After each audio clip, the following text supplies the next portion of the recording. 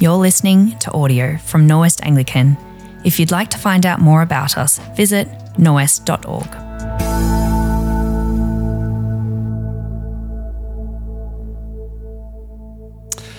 Hi there, Norwest. This is Paul. I'm on the ministry staff here at Norwest, and it's my pleasure to welcome you to our weekly podcast. And I'm here with James. Hi, James. Hello, how you doing? Well, how are you doing after a massive day yesterday? Yeah. Well, 3 weeks in a row and a big Sunday, so I'm still recovering a little. Well, it's good to see you still standing, brother. Yeah. And thanks for serving us so well again yesterday and opening up Isaiah 55 for us. We really appreciated what you had to say and the way that the Spirit worked through what you had to say to us, mate. So it was a good day. And we had some good questions. Mate, I was wondering whether it's worth starting thinking about, because you've done this 3-week stint, you've actually put the series together, which is great. What are your kind of initial, like your reflections over the last 3 weeks? What sort of things have stood out to you as you've delved yourself a bit deeper? Yeah, I mean, I've never preached on this part of Isaiah before, so that's been new. And often when you delve into a particularly a big book like this, you just realise how little you actually really know. And how much there is there. So I've found that sense that we're just scratching the surface often, and it's been great what we see, but there's so much more. I think I've also been really struck just how powerful the poetry that God gives. So he chooses not to just give us like a narrative or a set of, here's the principles that I'm talking about with the new salvation, but it's very poetic. And so the power of that, the imagery, the language to kind of reaches in different ways, perhaps emotionally, and to kind of reach into that part of us has been quite interesting and nourishing for me, and just being lovely seeing and having lots of conversations with people saying, yeah, I've not seen that before, or I've kind of felt impacted in a way that I haven't, and so on. So I think God's been using that powerfully as we've slowed down and paid attention to and tried to kind of grapple with the imagery and see what God's pointing to and so on. So that sounds great. Actually, thinking about the poetry idea, are there sort of tips you can give us for like reading it? Like, what should I be looking for as I read poetry? Because God is unraveling major things in salvation history in this poetry. Yeah. So, can you give us maybe just some tips, like even things that you've done to look for what's in the poetry? Yeah, I mean, I think obviously you've got to think about the imagery, and sometimes we can be a little bit quick because we go, I don't really get that image, so we'll just move on. But actually taking the time to think about, okay, what might it be pointing to? So is that an idea that's used elsewhere in the Bible that I can chase down, or an image, or is there a cross-reference that helps me kind of unpack that? Or do I remember reading something like that in Isaiah before? So that's helpful, I think. I think we also need to try and pay attention to the mood that's there, and so that God is doing something in presenting the language in a way that's going to impact us emotionally. So last week in Isaiah 53, it was quite a heavy, somber mood because we're talking about a suffering servant who's rejected and maligned. Yesterday in Isaiah 55 was a sort of inviting, compelling, lift your eye, like don't miss out on this. This is so good. And so the real mood is one of welcome and invitation. So I think we pay attention to that mood. And then the flow, like the ideas will develop and flow, and you're trying to go, okay, so how do I kind of go on that journey and follow the flow of thought in the mood as it develops. So and if you've done any reading in English poetry sort of stuff, that helps as well, just understanding. And often Hebrew poetry will kind of suggest an idea and then repeat it all in a different way on subsequent lines just to kind of flesh out the image. And so you often go, oh, say it that way, and then we'll say it a different way. But even lines, is it verse 2 where he says, listen, listen? Yeah. That kind of to push his idea. Yeah, and it's because you get that sort of give ear, come. It's just a repetition. I've noticed a lot reading the Psalms that, the psalmist is in trouble and will call out, Lord, turn your face towards me, give ear to my cry. You are my rescuer and protector. Yeah. That real sense of urgency and imploring God to pay attention, to be attentive to the need. And I think that when you see that and you sit in that, you go, oh, this is the psalmist is writing out of a real angst and difficulty and difficult situation, and knows that God is his only hope. And so he's kind of that real urgency and yearning towards that. And so you pick up that kind of that mood and that sense, which then informs how you read. Yesterday, you talked about the second half of verse 3, and you pointed out that about King David and the promises made to him. I kind of feel like you were setting a mood there, saying this is what the original readers might have been in the background for them. Is that what you were trying to do with that? Yeah, it did strike me that, and maybe it's me, projecting modern psychology into the readers, but it struck me that if you're an original reader and you're aware of all the covenant promises, and yet you sat in exile. Like, I think that's understanding the mood. We don't know exactly the setting. Like, have they come out of exile? They're about to come out of exile? Are they still in exile? And God's saying it's about to end. So I don't quite know exactly the timing. But if you're in that space, and that's a horrible time in Israel's history, and then to hear, I make an everlasting covenant, and you're kind of like, well, hang on, what happened to the last one? And of course, it was because of Judah's sin, their rebellion, that God disciplines them with the exile. But you can still understand them feeling, is this real? Like, is this going to happen again, or how's it work? And so I felt like that was an area where we kind of might need to sit in. And you could develop that a lot more. I really only kind of gave passing comment to that. So, well, you've only got a certain amount of time. Yeah, that's right. Yeah. And we appreciate what you did. But it's just reiterating that 2 Samuel 7 promise, isn't it? Taking the people back there all the time. Yeah, thanks. That's really good. A couple of times yesterday in question time, in more than one service, someone asked about verse 6. Just want to quickly read verse 6 for us? Yeah. Seek the Lord while he may be found. Call on him while he is near. So it sounds like there's an urgency in that, right? And there's something about time wrapped up in that. Can you just unpack that a little bit for us? Yeah, and it's hard to know, again, exactly the setting, but there's obviously God is saying this offer is time bound, so it's not forever. And so you need to respond. And God's called, like the language before it, come, turn your ear. There's a real urgency there, and a necessity of responding. And I think then saying, well, there's a time. Well, that's possible.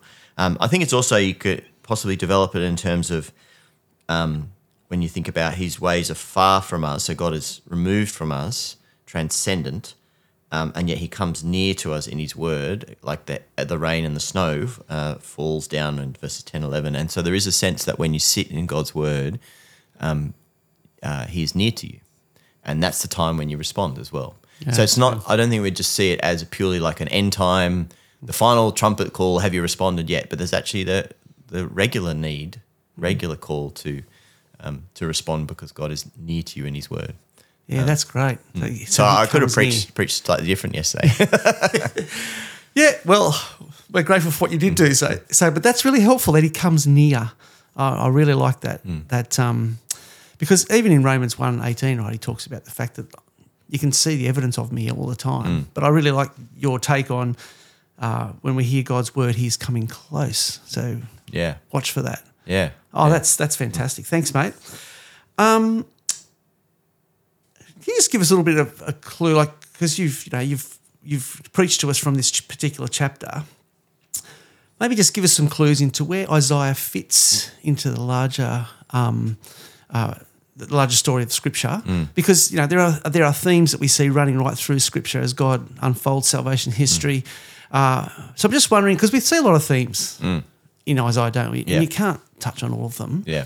But can you just give us an idea of how that sort of fits and where some of the themes that are particularly coming out in this part of Isaiah? Yeah, so this part of Isaiah, as we said in the series, I was obviously on long service leave when it was started, but I assume Tim kind of said it for as well in Isaiah 40.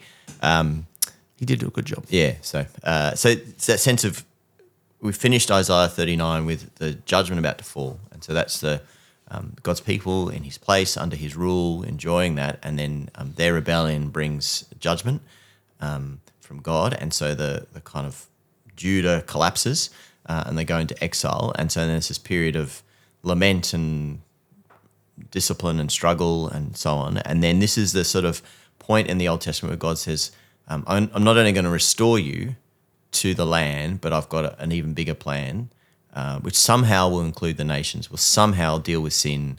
And so a lot of the Isaiah and the other prophets are giving us these foretastes and these forecasting ahead to what God's going to do. And so that's then picking up themes around where God's people dwell, what it means to be God's people, how sin is dealt with, the power of God's word, his promises, and they're sort of sitting there ready to go and ready to be developed, and we're getting little foretastes of that. I think as we kind of head in towards the end of Isaiah, the horizon expands even wider to this sort of almost cosmic restoration. Yeah. And I said at one of the morning services that how do we, I think someone raised about with verse 3, how do you read that? Because it seems to be singular there. I'll make an everlasting covenant with you. And a really helpful question, because what it reminds us is that, with Abraham and the nation, God's promises are quite broad into a whole nation. But as they fail, so to speak, that it zeroes down in Isaiah into the servant who's going to fulfill and realize all those things, who we discover in the New Testament is Jesus. And then from him, God's promises and his work kind of expand out to the nations included. So we get a taste of that here, particularly with the servant songs who are pointing us to this individual who's going to do all that God needs to be done. Yeah. People need to be done. Yeah. I know it's hard because people are listening to this, but I just want you to know that James is using his hands to make a funnel. Yes. So hopefully it gives you a picture of what he's talking about there. Yeah. But it's really helpful coming down to Jesus and then out to the nations. That's excellent. I was interested. Someone asked a question about, or you made a point in your sermon about in verse 13. This is for the Lord's renown, and then you said, "But what's the this?" And you had us all curious and that sort of stuff. And you went back to verse 12 where we see creation celebrating with us. I thought that was fantastic. I'm just wondering whether the this could actually, the context for it could actually go back to verse 8 and 9, I think, where it talks about God saying, my thoughts are not your thoughts, my ways are not your ways. Is that setting it up for this comment of Lord's renown? How much does it matter? You can just say, Paul, you're wrong if you want. That's or don't worry about it. But I'm just interested to think, because God is setting himself up, and that whole passage, because there's a 4 at the beginning of that, whether that all contributes to the this. Yeah, I mean, in one sense, it's always that question about how far do you refer back? Like you could draw in. I've heard the analogy that you quote one verse from the Old Testament is like grabbing the edge of a bed sheet and you're bringing like the whole sheet with you. So like where's the context stop? Yeah. And so absolutely there's a sense in that, because it's not like God has a compartmentalized plan that he just does things in segments. They're all, because God is so sovereign that he can hold all those threads together and have plans, and he's not like he goes, I'll start this, that didn't work, okay, I'll try something different. So yes, the context could pick up all of that. The way I read it was that God is in sort of verse 8, 9, 10, he's sort of solving a problem, which is that we're so far from him, and there's a hint there that that farness is our wickedness, our sin, and so there's a distance between us and God. And so he reminds us of that, but that's actually an encouragement, because he's not like us, he's not limited, he's actually forgiving. And so then that's he resolves that, because he reminds us that his word comes near to us and achieves its purpose. And so I felt the way I read it was that it was building up to verse 12 as this kind of, this is the climax of what God's doing, is this new creation kind of idea, with us being enjoying joy and the peace. And again, that's language deliberately chosen by God to evoke. It's not just, he didn't just say, well, and you'll live forever in perfect relationship with me. Like God wants us to understand that what that involves is peace and joy. And so then it's building up to that kind of climax. And so obviously the final peak is God's renown and glory, and that's wrapped up, displayed in his people. Yeah. Yeah, thanks, James. Because it's also a restoration of creation, isn't it? I think you even mentioned that, the fact that we're not looking for sharks and crocodiles anymore in North Queensland. That we're celebrating with. Yeah, it's creation. not just that, because I think our experience of creation is there's frustration there and it's danger, and it's not just that sort of is neutralized, but actually the verse 12 saying that the creation will celebrate with us and be for us, which is. That's totally different to just, it's no longer difficult. Yeah. Yeah, that was a great point you brought out, I thought. And mountains singing and trees clapping hands is an interesting image, right? It did evoke, I remember when I first started going to church years ago, there was a song about the field with trees of the field will clap their hands. Yeah, clap their I used to hands. sing in a choir that sang it. Yeah. Yeah, Yeah, and I never understood. I was like, that's because I was only a new Christian then, and I was like, what is this about? But you sing it because it's a song being sung. You know? But now you see there's poetry. Yeah, right? exactly. That's I great. understand what it's pointing to. So, Yeah. yeah. That's great. Thanks, James. Well, I actually had an interesting conversation on the deck after 10:30 with some people who were talking about, like we have all these ideas and concepts and knowledge that we can understand, and obviously a lot of it is abstract. So what kind of makes it real? How do we see the concreteness of it? And I think this kind of goes with a question that was asked a few weeks ago, talking about we know these things in our head. How does it affect our heart? So I'm just wondering, can you comment on that? Like these, because yesterday you really brought things home for us, and the idea, I think your big idea was come, right? And so there's something I think tangible about that. Yeah. Can you just? It's interesting, isn't it? Because it's very strong in the passage. Come. Yeah. And yet God doesn't. He doesn't specify. He doesn't say come and make sacrifices for sin, or come and read my word, or come and worship at the temple. But it's come. You are thirsty. Come to the waters. Come and eat. And obviously it's not a literal. God's like prepared a literal feast, and you're just going to eat. And all He's doing is providing for our material nourishment, and that's what He's talking about. He's obviously pointing to that whole like spiritual, relational satisfaction in Him. And I think it's a bit like the parables. Sometimes you get Jesus' parables, and you get to the end of it, and you're like, what does that mean? Why does He say it that way? And I think that's exactly where God wants us to be, is really wrestling, because there's always a risk if we're too neat and concrete. We go, okay, I need to do, and it can just be token or legalistic or crushing, and it's the same thing when people say, "Oh, can you give me a couple of things to do as a response?" And I'm always sympathetic, because I know that we don't want to just sort of theorize. We want to live out. But if the heart's not moved, you can give 4 or 5 things to do, and people either don't do it, or they feel proud about it, or they despair. And so the concreteness of it, I think, comes when people go, they're impacted, they say, come, what does that mean to come? What would that look like for me to come? How do I come? And they're praying about it. Lord, show me what that looks like. They're talking about it together. They're maybe thinking about other places in the Bible, which we touched on a few of the idea that Jesus invites us to come. But I think that's the point, the fact that God has deliberately not given us 3 concrete steps to do, but actually has invited us with language that is enticing and compelling, in order that we do that relational piece, that reflection, that pondering over it. Yeah, that's really helpful. Yeah. I think that kind of openness to it meets people where they're at, which means it can affect any of us. Yeah, and I love it if people come away from a passage like Isaiah 55 just really puzzling about what it looks like for them, and praying about it and thinking about it and talking together and so on. I think that's great, because they're opening themselves up for God to keep doing work, rather than everything being neatly tied up on a Sunday. I've heard this message, I've understood, I've been given the 2 things that I need to do, and I go home and work on. Like that's not the sense of God doing a deeper work on you over a period of time. Yeah, thanks. One other question was interesting from a younger Christian I had yesterday, was around the kind of imagery that is used at the beginning, that we would eat and we would feast and those kinds of things, gives it a real physical sense. And the question was, does that mean later on things will be physical? And I thought, interesting they picked that up. Yeah. How would you respond to that? Well, I think it sounds like they've picked up some pop culture about that. It's just our experience post-death and in the new. It's just sort of like this non-physical, non-material, floating sort of. And actually, we physically resurrected. Yeah, and not in the same kind of broken, fallen. Paul says what's sown in what is it?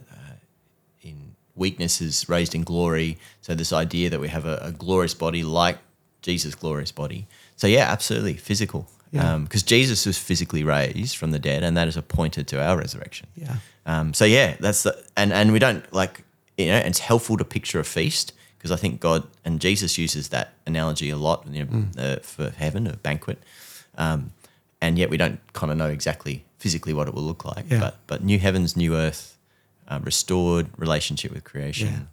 So good. Yeah, absolutely. And that physicalness also points to God's provision that it will not end. And Yeah. I thought it was just a really interesting question, thinking about where we're heading, and that there is a physicalness to it because God loves the material because He made it. Yeah, that's right. Yeah, I thought it was a really helpful question. Yeah, and it's actually smuggled, Christians, it's been smuggled in on from Greek philosophy, which has sort of influenced Western culture, that salvation is a spiritual escape from the physical.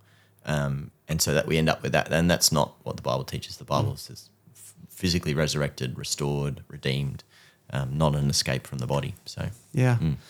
James, great answers to some difficult questions. And thanks again, mate, for serving us the way you did yesterday. it was a pleasure. Hopefully you found this conversation helpful, Norwest, and that you'll have a good week. And thanks for joining us for our podcast. James, have a great week. You too, mate. Thank you. Thank you for listening. If you found this resource helpful, we encourage you to connect with us at norwest.org.